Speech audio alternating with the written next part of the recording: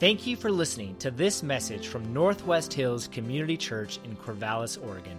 You can learn more about our church at nwhills.com. Today, Pastor Josh Karstensen is continuing a Christmas series called Out of the Silence, where three people, Mary, Joseph, and Jesus, were in a season of calm and peaceful silence. Then, God called each one out of their silence, and they responded with, "Not my will be done, but yours." How is God calling you out of a comfortable silence? After the message, you're invited to find 10 minutes to get alone and be with God without distraction. In the silence and solitude, ask God to speak and let your soul rest from the busyness of life around you.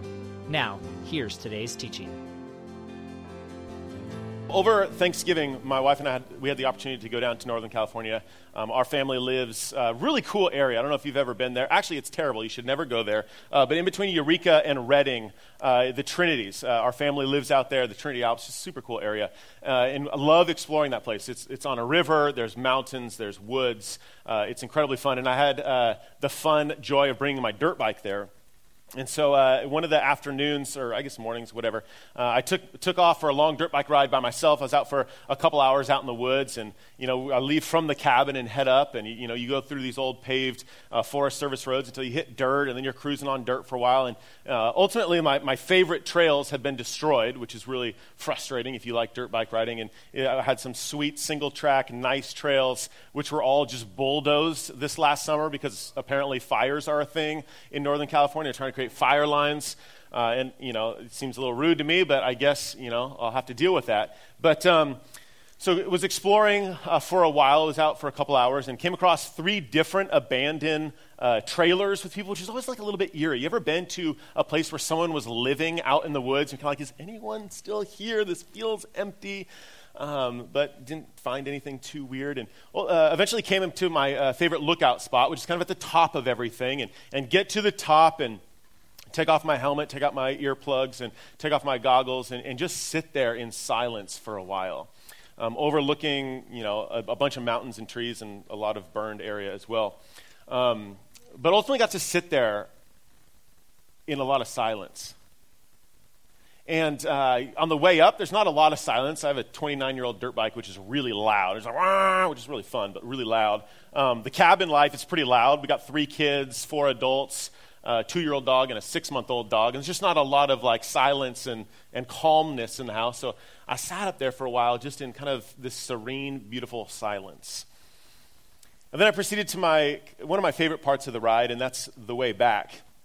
And on the way back, I put my helmet on, I put my goggles on, I left my earplugs out, and I kick my bike into neutral, and I just coast. And you just go. And I don't have to turn my bike on. There's a few different spots on the dirt where I have to keep going, but then I hit the Forest Service road, I hit the paved part, and it's just miles and miles of straight downhill. And if you've ever had the opportunity to sit on something that's, 200-300 pounds with no engine noise, just cruising 30, 40 miles an hour, it is the sweetest feeling of freedom that you will have. It's just the wind, just and I just have this absolute, utter, beautiful feeling of silence, of calm, of peace, of tranquility, of just like this amazing, euphoric silence. Right? Sometimes silence is amazing. Sometimes we love silence, right? Sometimes silence is like this effortless, peaceful calm that we love. And some of us, when we think about our lives, we really are in a season, in a lot of ways, of silence, where things are really good and they feel somewhat effortless. Right? It seems like maybe our jobs are going really, really well, and we're just super thankful, or our kids are doing well, and it's like, man, this feels so good. The calm is here. Maybe there's 3 people in the room who know what I'm talking about. Right? We talk about silence in terms of this peace, and some of us really feel like this, but there are also times where God calls us out of this life of silence, where God's not just calling us to a place of peaceful, calm, beauty, and he's saying, you know what, maybe I have something a little bit more for you. Maybe I have a challenge for you. And maybe we are right there this morning where God might be calling some of us out of ease, out of comfort, out of calm to something a little bit bigger. Last week we talked about how sometimes silence is painful. Right? And we talked about this couple who for years had wanted children, up until their 60s, 70s, or 80s, Elizabeth and Zachariah. And just the pain of not having what they longed for, the pain of the silence from God as they went throughout their life not hearing the cries of a baby at night, not hearing the laughter of kids in the backyard on the trampoline, jumping with the neighborhood kids when you get home from work, or not hearing the 11 p.m. conversations from your teenagers when you're trying to go to bed. That silence is painful when you want something. Or we looked at the silence of this nation longing for God to do something in this country that he promised he would do, and for 400 years didn't seem to do much. And so there's a lot of painful silence. And we talked about the silences in our lives that are painful. Right? We talked about the silence of, maybe a friend or a family member not being in the type of relationship that we want right now. We talked about the silence of maybe someone passing away, or the silence of not getting the job or the promotion or whatever it may be in your life where you're longing for something and it's just eerily silent. We talked about how that is incredibly painful. But we said last week that God breaks through silence. Right? We saw this with Zachariah and Elizabeth where God says, okay, I'm going to give you a son. When it was not thought to be possible, biologically impossible, God says, no, I have something for you. I break through silence. And where God ultimately says, I'm going to send you a guy, his name is going to be John, and he will be like Elijah. He will come in the spirit and power of Elijah, and he will be a pre-runner, a forerunner to my return. Right? And how that breaks silence. And we talked last week and we said, do you believe that God can break through the silence? Today we ask something the opposite. Is God calling you out of silence, out of comfort, out of calm, out of ease? As we open up our Bibles today, we're going to look at 3 different people who God called out of that comfortable silence. Out of a silence that things were going pretty well, that you could kind of foresee and predict what the next 20, 30, 50 years might look like. And things were cruising, and God said, hold up, time out. I've got something very, very different for you. It will be challenging. It will be difficult. But in the end, it will be worth it. To see these 3 people, we're going to start in Luke chapter 1. So we're going to pick up where we left off. We're going to pick up in verse 26. I'm going to ask that we would stand. We're going to read this. When I'm done, I say the phrase, this is the word of the Lord, and we respond with thanks be to God. So let's go ahead and stand. I'm going to read Luke chapter 1, and we're going to start with the first person that we see where God breaks this absolute beautiful silence with some amazing news, but some really challenging news. So here we go, starting in verse 26 of Luke chapter 1. In the 6th month, the angel Gabriel was sent from God to a city of Galilee named Nazareth, to a virgin betrothed to a man whose name was Joseph, of the house of David, and the virgin's name was Mary. And he came to her and said, "Greetings, O favored one, the Lord is with you." But she was greatly troubled at the saying and tried to discern what sort of greeting this might be.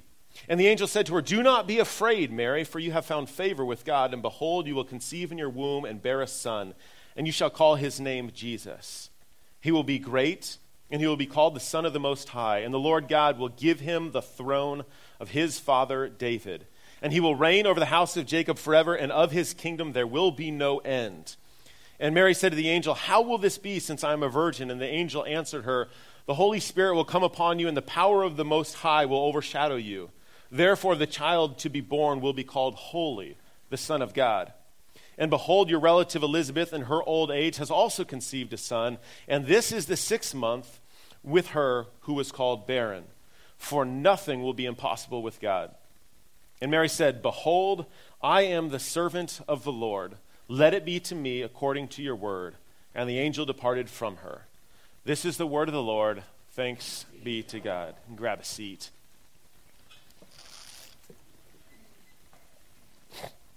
The first person that we see that was called out of a life of relative quietness, a life of relative silence, a life of comfort, a little bit of a life of ease, is this woman that we know as Mary.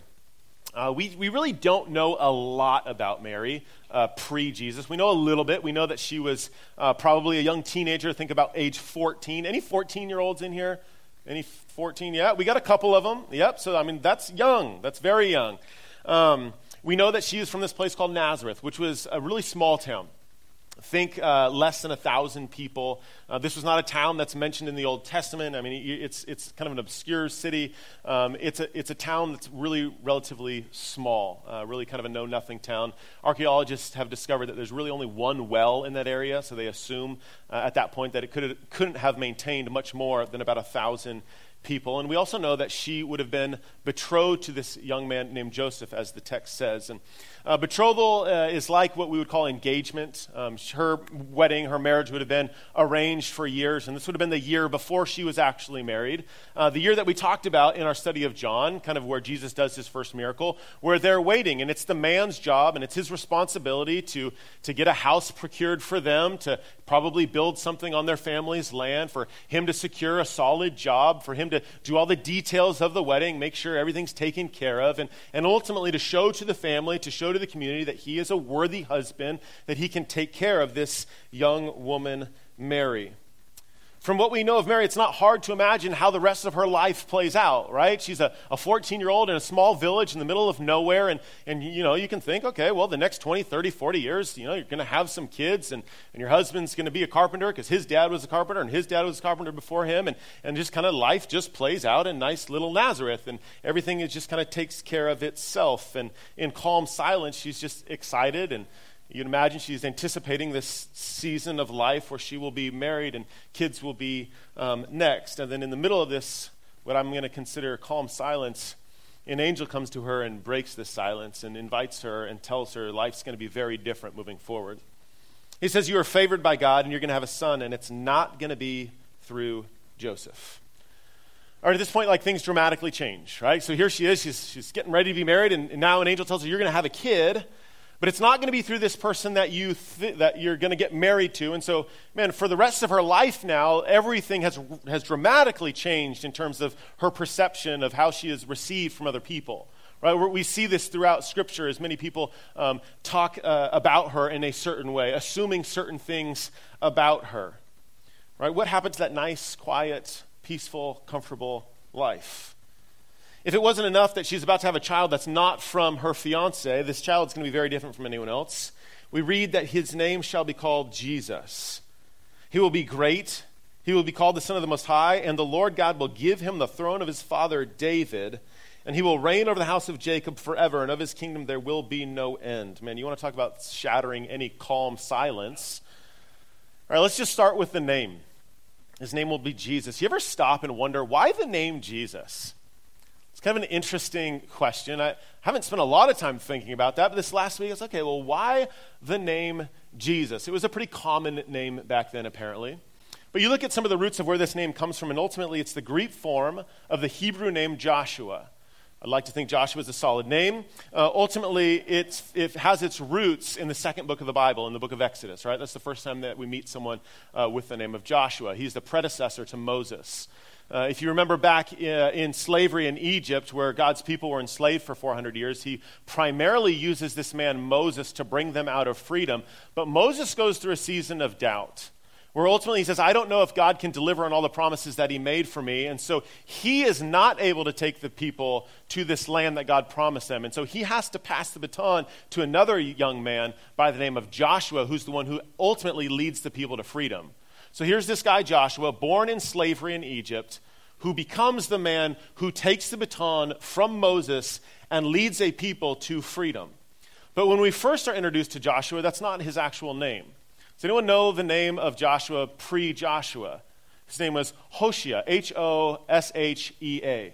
And as Moses is passing the baton to Hoshea, where he will now take the people to this promised land, he takes the name Hoshea, which means he saves, and he combines it with the name Jehovah, meaning God. And so he takes those two words, he combines them together, and he comes up with the name Joshua, meaning God is the one who saves.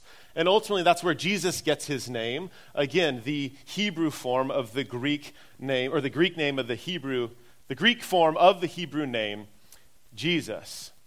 So ultimately, Jesus has this name that means God will save.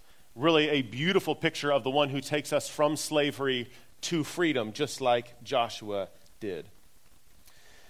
And not only does he have the name that is going to kind of signify what's going to come, but the angel makes it very clear this will be the Son of the Most High. He will have a kingdom that will never end.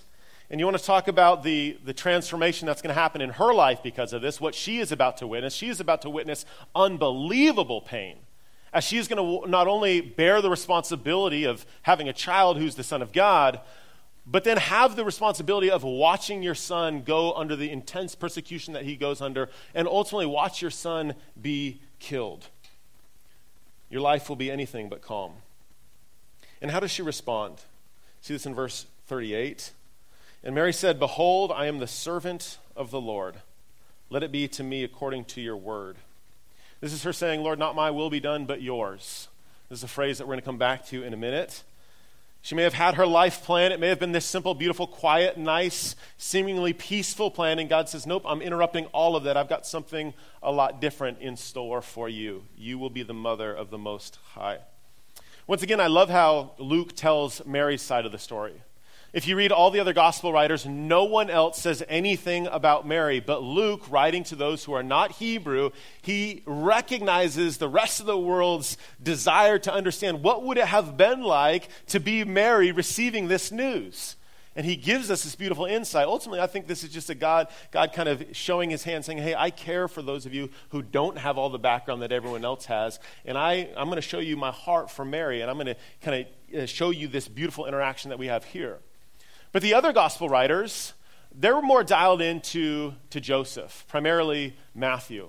Matthew's writing to Hebrews, and as a Hebrew, all the Hebrews would have known Deuteronomy 22. They would have known what the law required of them, particularly of Mary's dad and the village men, if his daughter was found to be pregnant before she was married.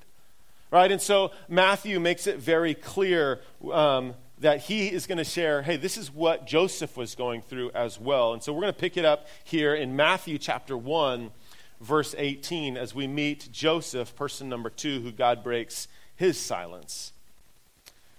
Matthew 1, verse 18. Now the birth of Jesus took place in this way. Again, having said nothing about Mary, he dials in on Joseph. When his mother Mary had been betrothed to Joseph, before they came together, she was found to be with child from the Holy Spirit. And her husband Joseph, being a just man and unwilling to put her to shame, resolved to divorce her quietly. But as he considered these things, behold, an angel of the Lord appeared to him in a dream, saying, Joseph, son of David, do not fear to take Mary as your wife, for that which is conceived in her is from the Holy Spirit. She will bear a son, and you shall call his name Jesus, for he will save his people from their sins. All this took place to fulfill what the Lord had spoken by the prophet. Behold, the virgin shall conceive and bear a son, and they shall name him Emmanuel, which means God with us. When Joseph woke from sleep, he did as the angel of the Lord commanded him. He took his wife, but knew her not until she had given birth to a son, and he called his name Jesus. And again, everything's going fairly well for Joseph at this point. He's excited. He's finally going to get married. He's spending his whole year planning these things. He's got the wedding venue picked out. He's got the preacher. He's got the groomsmen, the bridesmaids, right? The caterers in place. He's got the DJ. You know, everything's ready. He's procured the job. The house is all set up. And then all of a sudden it's like, oh, and she's pregnant. Right? It says he finds that out first.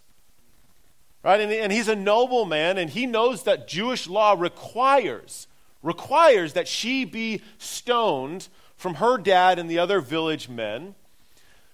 But he's a noble man. He says, hey, I love this woman, and I'm just going to do this quietly so that no one needs to find out, and hopefully she can be spared. But then an angel visits him and says, hey, I got something bigger than your quiet, calm, peaceful, downhill cruising life. It's going to be challenging. You're going to be mocked the rest of your life. People will speak ill of your wife. They'll speak ill of you, and they'll wonder about you forever. But I'm going to do something incredible. I'm going to give you this son. His name's going to be Jesus, and he will bear the sins of the world. Now then imagine the rest of Joseph's life as it plays out. Right? For one, he's never vindicated like Mary is. Because you think about Mary, and you think about her life, and you think about she goes through her whole life with all this weight and responsibility of people speaking ill of her. But ultimately, I believe that she gets vindicated at the point where she meets her risen son. Right? Because at that point, she's finally able to say, look, like I knew it. I'm not crazy. Look. Joseph doesn't get that opportunity. Right? History tells us that he wasn't there at the cross, which ultimately means most likely he died before all this happens. He doesn't get to meet his post-resurrected son. And so he has to go to the grave still with some sort of hope holding on to. God, you said I would have a son, and this son would take on the sins of the world, but he doesn't get to see it like Mary sees it. You got to believe that there's still some part of doubt in his mind somewhere that's going, man, God, I know you made this promise. Is it true? But ultimately, God gives him this hope and this promise here with this angel visiting him saying, hey, I know that you've got a life, kind of everything planned ahead of you. And it may feel really good right now, and you've got your kind of calm little business life in Nazareth going, but man, I've got something so much bigger for you. And how does he respond? He responds very much like Mary. We see this in verse 24. It says this. He said, he did as the angel of the Lord commanded him. Right? Remember what Mary says, right? Ultimately, not my will, but yours, right? Behold, I am your servant. Here's Joseph. This is anything but what I had envisioned, but not my will, but yours. Now to the third person in this story, and ultimately this is the child, right? This is Jesus, because we're not gathering today because Mary was obedient. Right? We're not gathering today because Mary had her calm life interrupted. We're not gathering today with a few billion people around the world because Joseph had a nice little life plan for him and God interrupted it. We're ultimately gathering because Jesus' life was radically interrupted. Right? You want to talk about a nice, calm life that's profoundly interrupted. This is the Son of Man. Listen to these words from Paul in Galatians 4 and Philippians 2. Galatians 4, 4-7. But when the fullness of time had come, God sent forth his Son, born of a woman, born under the law, to redeem those who were under the law, that we might receive adoption as sons. Right, Philippians 2, 6 and 7. Who, though he was in the form of God, did not count equality with God a thing to be grasped, but emptied himself by taking the form of a servant, being born in the likeness of men, and being found in human form, he humbled himself by becoming obedient to the point of death, even death on a cross. You want to talk about living in that calm, downhill, peaceful serenity? That's the Godhead, right? That's Father, Son, Spirit, before anything is created, living in perfect relationship with one another. This is perfect peace. This is perfect love. This is perfect silence and calm. And in the midst of that silence, Jesus says, not my will be done, but yours, Father. And ultimately comes to earth. Right? He gets to the spot, the spot that we keep coming back to, not my will, but yours, where he says, God, I don't want to go to the cross. That's the human side in me. I don't want to suffer for the sins of the world. I don't want to take on humanity, but not my will, but yours be done. And because Jesus does this, ultimately we get what Paul says, we get adoption as sons because we are redeemed as those who were under the law. All right, so where does that leave us this morning? Right, ultimately, as we wrap it up, we got to think through, where is our lives? Again, maybe more of us identify with last week where, we're in painful silence and we want God to break through, but maybe we're in this place where life is going pretty good. Right, the job's good enough, the family's good enough, our hobbies are good enough, our vacations are good enough, and maybe God's saying, hey, I want to interrupt in the middle of this, and I've got something for you.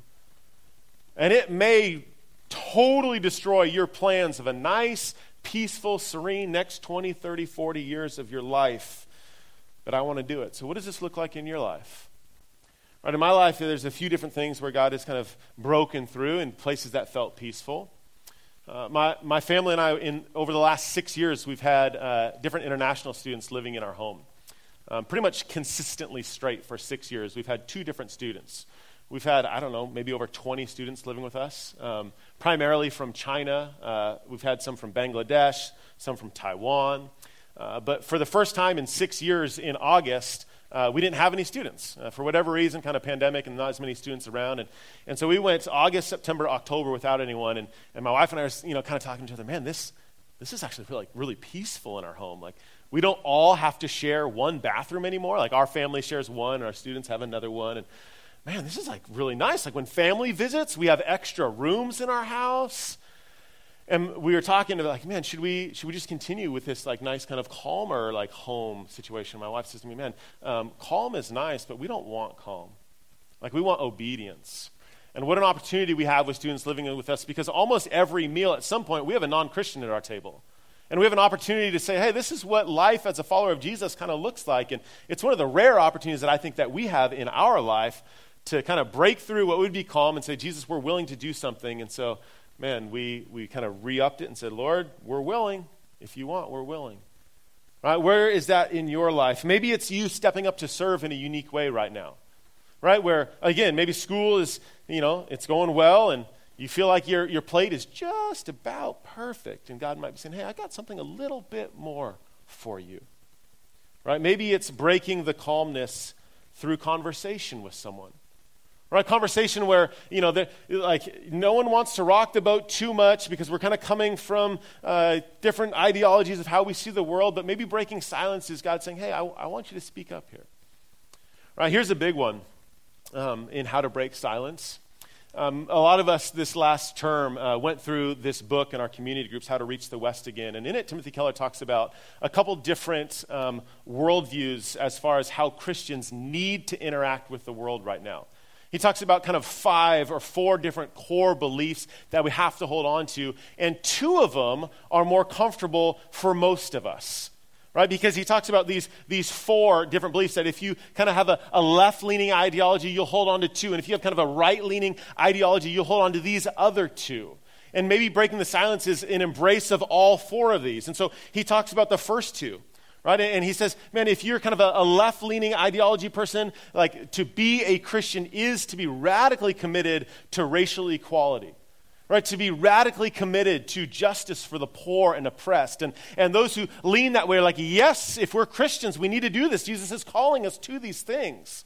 But then also to be a Christian, not only do we need to lead to these 2 things, but we have to lean on these other 2 things that he talks about. And these who lean to the right kind of get excited about these things. And this is, a radical commitment to being pro-life, or a radical commitment to one husband, one wife, monogamous relationship in a Christian sexual ethic. And so to be a Christian is to hold on to all 4 of these things. But I think in some of our silence, some of us like to lean one way or the other, and we don't want to go too far on the other side. And maybe to break that comfortable silence, maybe we need to try to figure out how we have all 4 of those in our lives and not just get excited about 2 of those. Where is God asking you to break up the silence in your life? Ultimately, to say the words, God, not my will, but yours be done. Christmas is the season. It's a reminder that every single time we gather for Christmas, the birth of Jesus is him saying, not my will be done, but yours. We're going to end with a moment of communion. So I'm going to ask the band, would you come on up here? And this little juice and cracker in your seat, ultimately this is a simple reminder of Jesus coming to earth, giving his life for us, saying, not my will, but yours be done, Jesus. The band is going to play a little bit of music before they get into the song. And during that time, if you are a follower of Jesus, I want you to take that on your own time. And I want you to say, as you are taking this, Jesus, thank you for saying, not my will, but yours be done. And then as we're kind of singing this last song, I just want you to put yourself before Lord. God, where are you asking me to break through the silence, to break through the comfort, to break through the nice, downhill, easy section of my life and call me to something bigger? Would you pray with me? Father God, I thank you that you broke through silence. And Jesus, I thank you that you call us out of silence too, where things are easy, where they're comfortable, where they're calm. And you call us to different things because we're different people. But ultimately, you call us to follow in your example. Where Jesus, you said, not my will, but yours. And because that you gave us eternal life, you gave us life with you. Jesus, I pray that we would examine our lives, that we'd examine the places where you're calling us to be obedient to you. Jesus, I thank you for these next few minutes where we're just going to take a moment in a little bit of quietness. We're going to reflect on your life for us, and we're going to say thank you for saying, not my will, but yours be done. We love you, Jesus. Amen.